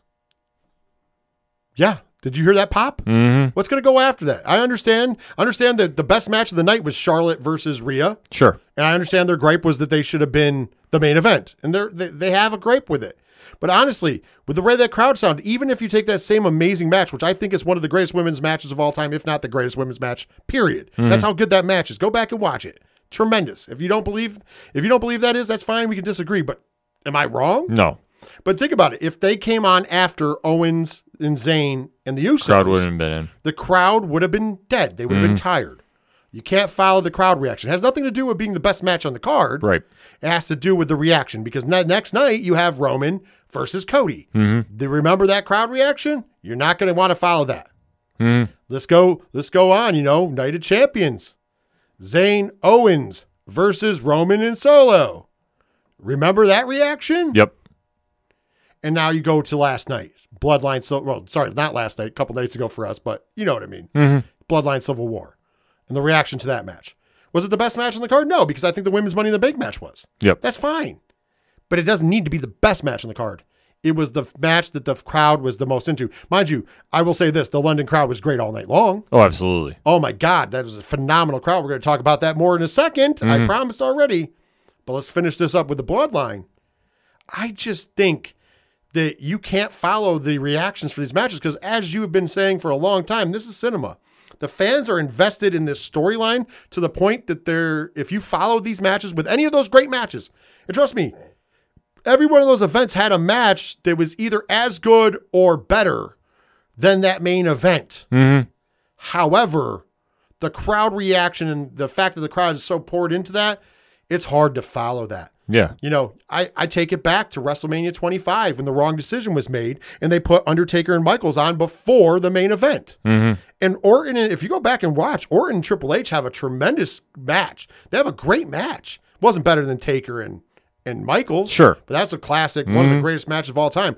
Some people think it's the greatest WrestleMania match ever. I think it's the second only behind Steamboat Savage. Mm-hmm. But that's good company. Yeah. And here's the thing, though.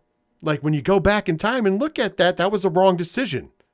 Triple H, because that, regardless of what people like to say from day to day, Triple H is running that booking show, and he knows. Mm-hmm. He knows how it was like to be in that main event, actually twice, because think about it, him and Jericho had to follow Rock Hogan. Yep. I was just going to say that. So 7 years apart, this man had to follow a match that was such magnitude that there's no way you recover from it. Mm-hmm. And both of those matches were good. Triple H versus Jericho at 18 is a great match. Yeah. Triple H versus Orton at 25, great match. But the crowd was into the match they should have been into. Mm-hmm. And that was a mistake. Like, who the hell didn't think that Rock Hogan was going to blow the roof off of Skydome? Exactly. And just like, who the hell was in charge? Vince McMahon. We answered the question, obviously. When they were at WrestleMania 25, which was in Dallas, if I'm not mistaken. I believe so. And who would have thought that, okay, Michaels Undertaker isn't going to blow the roof off the house? Mm-hmm. Not to mention, you've heard since, Michaels and Undertaker both said they looked at each other when they found out they weren't the main event and went, that's okay. Nobody's going to follow us. Yeah. So, okay, we were already going to have a great match. But now we're going to make it impossible for you to follow us. 25 might have been in Houston. It was either Dallas or Houston. It's needless, whatever. Yeah, it was in regardless, Texas. yeah. It was in Texas, I know that. I'm just thinking off the top of my head. But that's why you don't put these matches after. Mm-hmm. I think this is perfectly booked on the show. If people complain about it, I don't know. I don't know what you can complain about. Exactly. You have no argument. I'm going to go back to what Roman Reigns said at that press conference at WrestleMania. We ain't feeding you fast food. We're not feeding you McDonald's. We're cooking you some filet mignon. It's going to take a little longer. You're going to have to sit there and wait for it. But I promise when that plate is served, it's going to be the best thing you ever ate. Yes. And he ain't wrong. They have been cooking us filet mignon this whole time. And it ain't over. Mm-hmm. Don't you think this storyline it's far from over? We're going to have, there's going to be wrinkles inside of wrinkles and folds inside of folds. We're going to find out that this is far from over. I now fully anticipate Roman Reigns versus Jey Uso at SummerSlam. Oh, lock that in. For the WWE, the undisputed WWE Universal Championship. Mm-hmm. They could add a multi-man. We've talked about that in the past. Maybe if the Wise Man and Roman, the Wise Man and Roman get together and think it would be advantageous. Because like I said before, if you put both the Usos versus Roman, eventually somebody's got to pin Roman. Right. So that creates a fracture there, and then where do we go? I don't know if they'll do that. I think that I would personally just like to see the two one-on-one, have Jimmy and Solo fight each other off at some point. I think they'll be on the pre-show, actually. Oh, well, I would say that they come to the ring regardless. Yeah, they'll come to the ring Solo's regardless. going to try to interfere. Jimmy cuts him off. It'll be, I think if I'm booking this, it'll be a reversal of everything that's ever happened. So that means that instead of like, you know, like in the past, Solo would hit the ring and interfere, and that's what would help win the match. In this case, he's going to go to interfere, and Jimmy's going to cut him off. And so it's going to give us that false hope that, oh shit, just like Money in the Bank, Roman's about to lose. Jey Uso's going to have the belt. And then something will happen, whether it's a new member of the bloodline, whether it's, you know, some trick up the sleeve of the Wise Man or Roman Reigns, something will happen and Jey Uso will get probably cut off. And Roman will win, but it'll be a tremendous match. It'll tell a great story. Let's be honest. Yeah. Let's be honest. Roman's wrestling on a whole nother level at this point. He's not wrestling a fast pace. He's wrestling a very methodical and slow pace. And it's actually great because everybody else is going at a different speed, and he's slowing it down, and he's making it mean something. He's been doing this for a long time now. It's rare to see, think about it, we've talked about it before, it's rare to see a Roman Reigns singles match, and even tag matches, but singles match even specifically, that go less than 25 minutes. Right. He's usually not even cooking until then. And it's beautiful because they ramp it up. And they slow, like he keeps it slow. His opponent, when they make their comeback, speeds it up. Right. He slows them back down. And then we go into the finish, and it's hot. I've loved the way that they've been doing that. I love what Roman's doing. I love what the Usos. I love this whole storyline. I'm sorry if it sounds like I'm a fanboy, Mark, and I am, because I don't understand how you can't be. We're watching possibly the greatest storyline in the history of pro wrestling play out before us right now. And if it's tribalism against you, I'm sorry. I'm sorry you can't enjoy something great. You know, and I hope that the other people are providing you that, but. I'm sorry. And it's not a shot at AEW. It's not a shot at Ring of Honor. It's not a shot at Game Changer Wrestling. It's not a shot at New Japan. It's not a shot at anybody. This is main event. Agreed. You know, Fully and agree. mind you, New Japan and AEW just gave us a hell of a match. Might even be match of the year between Will Ospreay and Kenny Omega.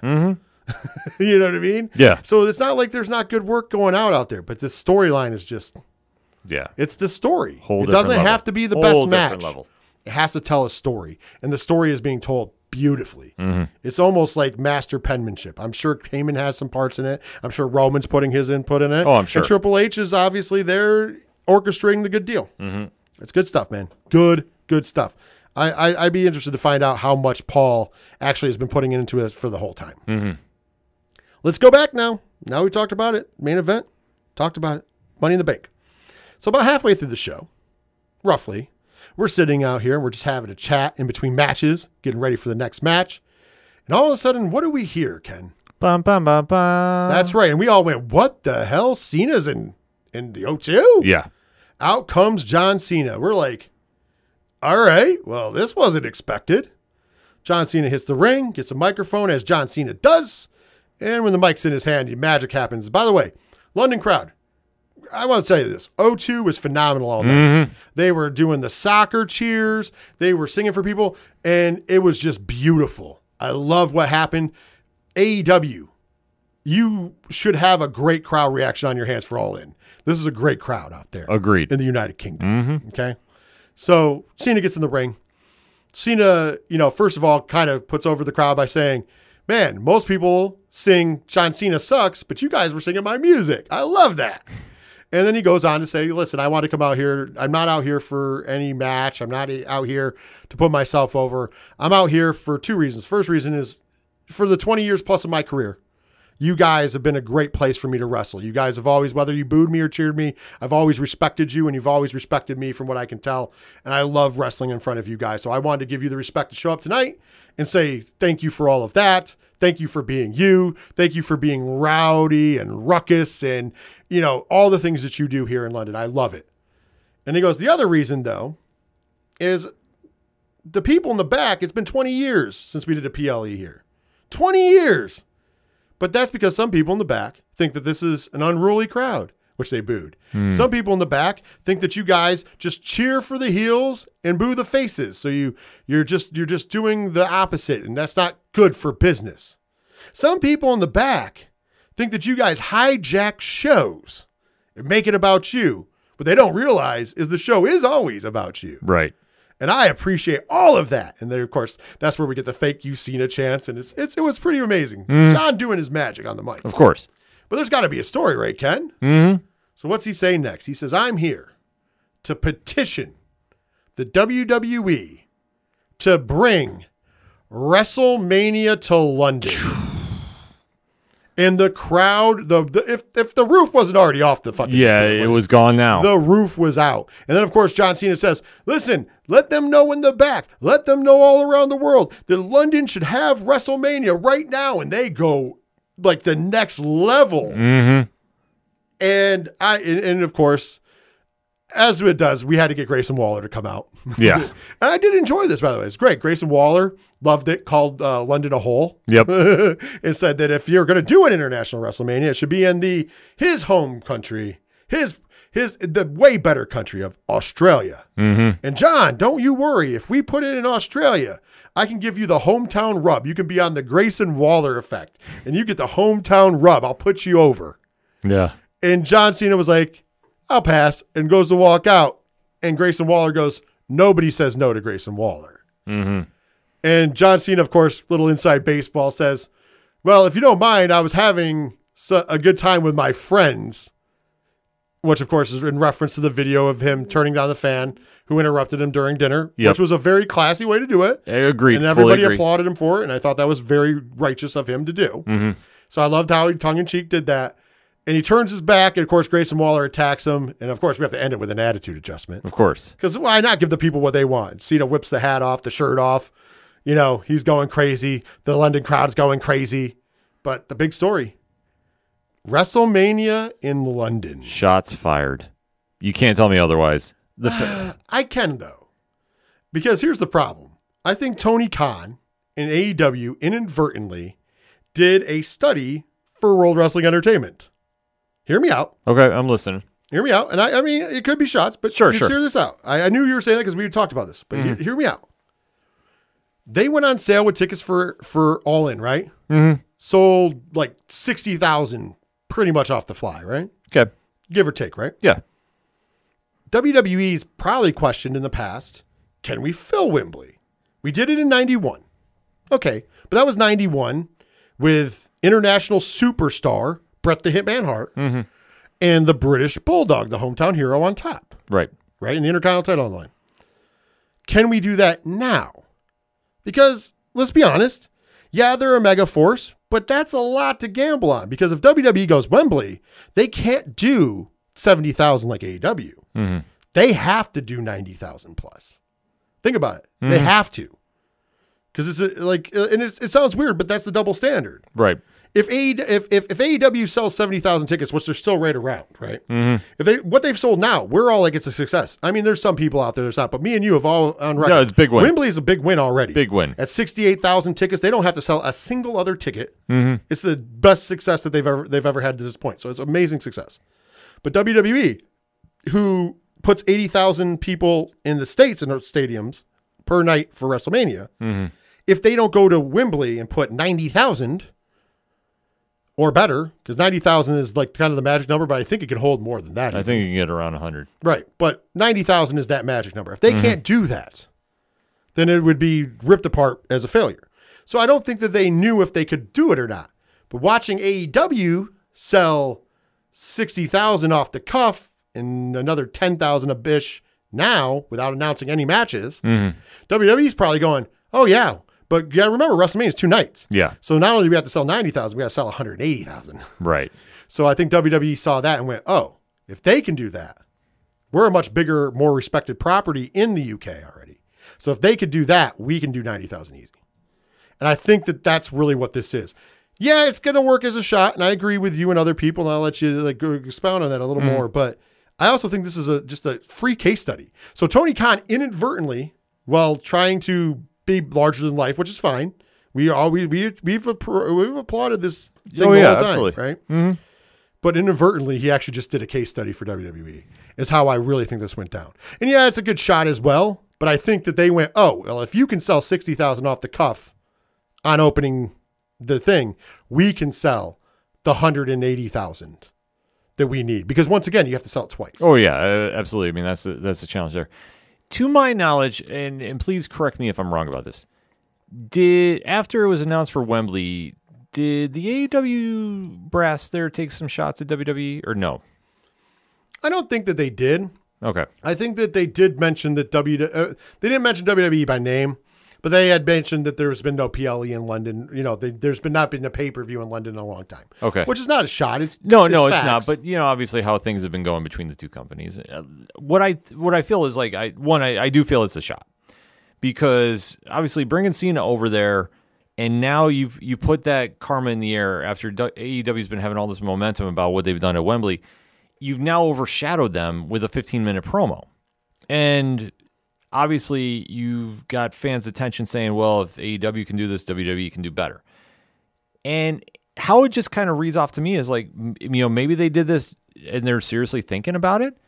But what if they just did this as a bluff, just to kind of see the reaction and just say like, well, you know, if you don't do this, like, I don't know, like it came off funny to me like that. So here's the other thing that I think that this is the thing. So the case study thing, now mind you, there's possibly a little bit of shot in there, but I really do believe the case study thing because once again, they don't want egg on their face. It did happen with Money in the Bank and Las Vegas last year. Right. Remember? They went a little too big, a little too quick. And it didn't pay off, right? We can agree on that. Oh yeah, absolutely. So I think that they've learned from that mistake and other mistakes and said, you know, let's not put ourselves out here. That's why when they did the Clash at the Castle last year, they went with a bigger venue than O2, but a smaller venue outside of London. Right. You know what I mean? Because I do believe that was Newcastle. Yes. Correct? So now that they're talking, they've gone to the O2, almost 19,000 people at the O2, which is a sellout. Sure.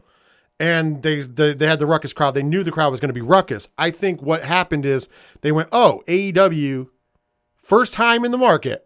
Because think about it, they've never been, and it was a smart move, by the way, by Tony Khan to not book like a Dynamite first and test the waters. Right. This actually works out better for them to just do Wembley. I think. I agree with you. I think this was a really smart move by him overall. And so for the people who don't think I credit Tony Khan, I've credited him from the jump from Wembley.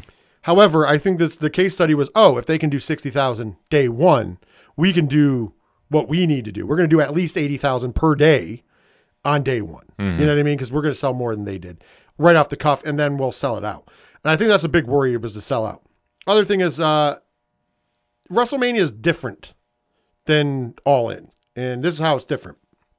WrestleMania has now become like the Super Bowl. It is a paid show. When people when WrestleMania goes to a city, it is bid on. Yeah. And whoever wins the bid, just like the Super Bowl, gets the show. Now, there's certain places that don't have a shot in hell. Like, sorry, Buffalo, with your new stadium and everything. Since you didn't put a fucking dome on it, you're not going to ever get a Super Bowl there. Even if it's the state-of-the-art, beautiful stadium. Nobody wants to play fucking football in Orchard Park in January or February, sorry now. You know what I mean? Right. You know, that's what your advantage is up there, is how bad the weather is. Green Bay, Same the deal. Packers, they're not getting it. You know, unless you put a dome on Soldier Field, You ain't getting one in Chicago anytime soon. Right. You know what I mean? Yeah. Let's be honest. Like Detroit's had one because there's a dome. You know what I mean? There's a cover. Yeah.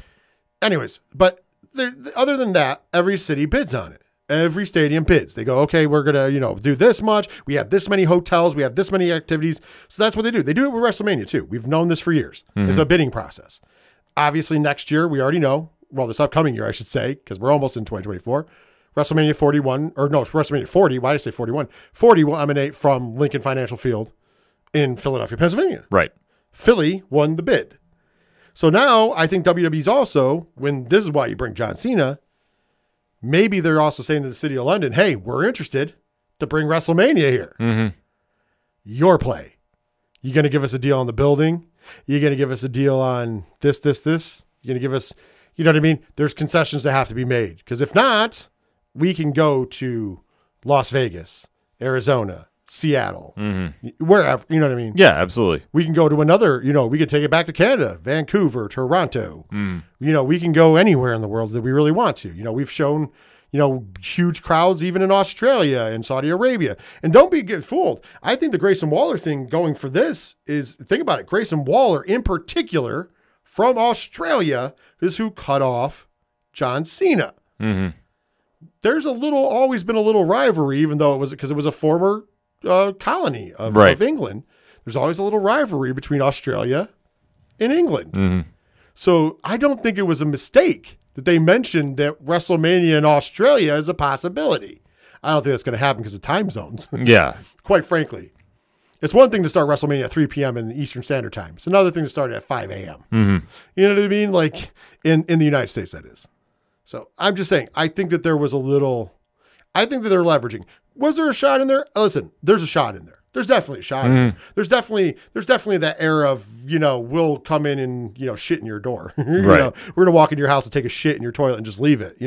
There is going to always be that era because there's, you got to remember Triple H, whether he does a great job of being professional, but Triple H, we know from him saying in the past, was not a fan of how everything went down with NXT and AEW. Right. So he has always that chip on the shoulder there that we're going to shove this shit down your throat at some point in juncture. And now that they've become the hottest thing on the planet again, it's easier. But don't mistake the fact that this is also a business move. Oh, I'm sure. Like, there's a faint business element in it, but if I'm looking at it, this is just my opinion on it. I think it's like a 20% business move, 80% shot. Like that's how it came across to me. I don't. I think anybody you included thinks that is missing the big picture. WWE makes money. Oh, I understand. They're not worried about what AEW is not making money. That's not. They're not focused on that. Well, I think they're throwing it out there, but it's like I don't know how much. Right now, if anything, it's 80-20 the other way because they're focused on business. They're leveraging London for WrestleMania. Well, I mean, I'm sure getting a temp in the room. I just don't know how serious it is. Like that's how it comes across to me. I think it's dead serious. Yes, I won't be surprised if WrestleMania 40. No, I mean, if it does, I mean, that would be awesome. But like I say, I don't know. For some reason, it just isn't sitting with me. That's the only thing. But it's me though. There's also the fact that maybe when they rented Wembley to AEW, there was also a little bit of England playing the game. No, it could be. So it could be a little bit of a gamesmanship between the both of them. Yeah. Once again, I think this is more of a business front. I just do. I just think it's mistaken to be like, oh, they did this just out of spite. You're also not going to bring it up if you're not going to try to make it happen. And once again, though, it all depends now on the city of London because the city of London has to bid on WrestleMania. Yeah. So they have now said, to me, what happened, what we saw, yeah, there might be a little bit of machismo, a little shot there before their big show. But at the same point, and of course, Tony Khan's going to think it's fucking all about him, right? Because that's what he thinks all the time.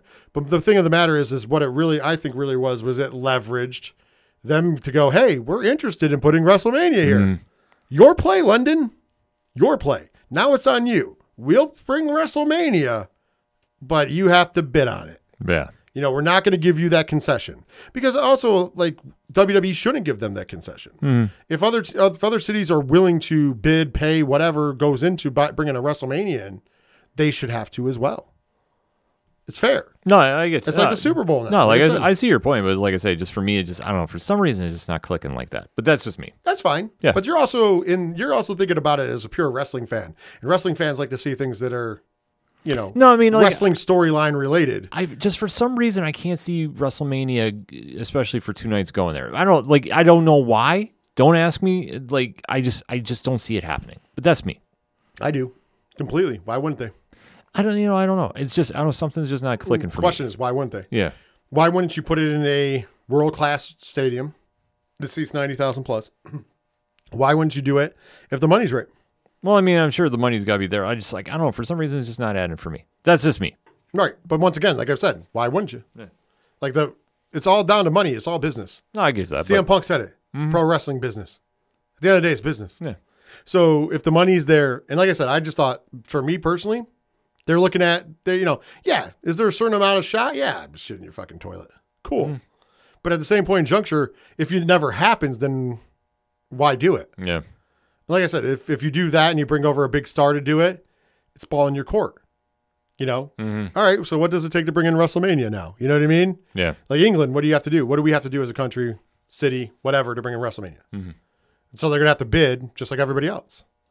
And, now anybody has a big-ass stadium is in on the money. I think that there's certain places possibly just due to time restraints and not. Like, I don't think Japan is one. You're right. Because the time zone, the same thing with Australia, unfortunately. I think Australia would be a great crowd, but yeah, 5 a.m. start time? Yeah, I was going to say, yeah. Also, as a fan here in the States, 3 p.m. Eastern start time for WrestleMania, fucking amazing. Oh, I know, I agree. Like Saturday, Sunday. It'd be a great time. Oh, man, I'm done. I'm done by 8 p.m. at the absolute latest. Woo, that's when it starts, normally. Yeah. Woohoo. Winning. I'm just saying. I just don't see it that way. I see it as a business move. And, there's a little shot there. There's a little shot. But it is what it is. Yeah. If London comes with the money, you'll see WrestleMania there. They haven't announced a site for WrestleMania 41 yet, so. I mean, it's all fair game. Like I said, I just don't know. Which I don't think we'll hear a site for WrestleMania 41 until next WrestleMania. Year. Yeah. Well, actually, usually you hear right before WrestleMania time who's getting it. And then they have the big presentation. 2024 we'll hear something. Yeah, so. I just personally think, it's like I said, it's, hey, maybe you're not wrong, but I think it's a weird move to do just to be like, hey, fuck you, AEW, because that doesn't really work. Because then if they run all in there and you never bring WrestleMania there, they can be like, oh, we ran that building and you didn't. So then your shit talking backfires on you. Like I say, I just say it's 80-20 because I just for some reason I don't know about the seriousness of them going there. I don't. It's somehow it was something said in the promo just didn't click with me about that. Here's the thing: you don't do that promo because you know what they're doing without being serious. Well, I'm sure, but it's just I don't know. I don't know what level is serious. That's me though. Once again, I think it's dead serious. I think it's just all. Yeah. I think it's really the move. If you want to talk about the flex and ending it up because we're running late for this, but like ending it up, the flex for them was on the city of London and the country of England. Yeah. You guys make the deal, and we'll be here because that's all it was. It was a challenge. Yeah. That's what it was. It wasn't a challenge to AEW. It was a challenge to London, England. Whether you're talking the city or the country would have to get involved probably at one point. So like you'd have to because you have to have all that stuff for international travel. Which they have. They have Heathrow and like they have the infrastructure to bring WrestleMania. Oh, I'm not saying they can't, but I just for some reason it's just not clicking with me. But that's me. Right. That's right. Once again. Yeah. You're thinking of years past. You're thinking of years past where WWE is we're going to keep everything in the States. I don't know if you've been looking around lately. No. But WWE has been doing a lot of international pay-per-views. Oh, I grant you that. But I'm just saying, like for WrestleMania, I don't know.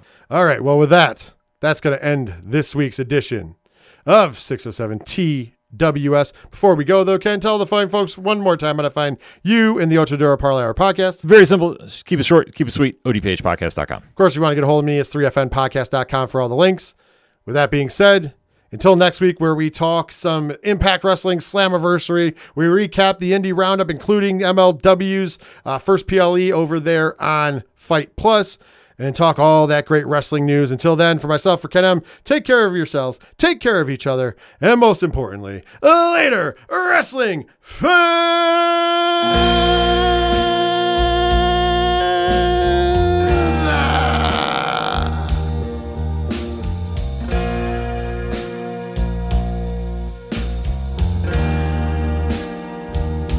If you take my hand, we could order Chinese food, get high, and then watch New Japan. Rainmaker, my heart so damn hard I can no longer stand in this room. I'm starting to swoon.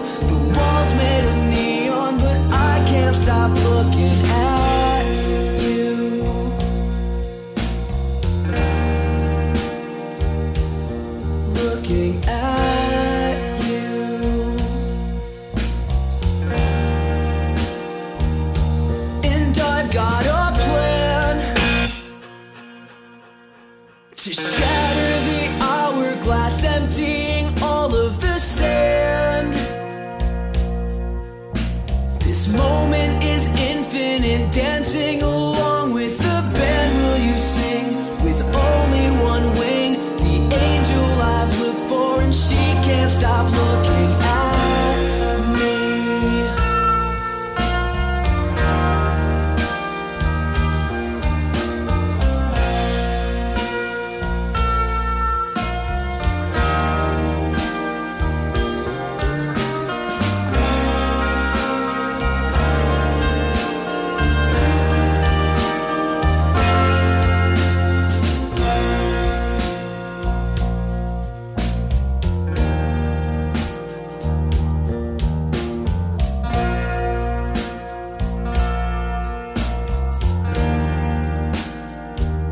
So reach for my hand. The hot tag in your corner, our faction will never disband. The ace of my eye look alive, so surprised that she's walking towards me. A smile I see, connect from the top ropes. 1, 2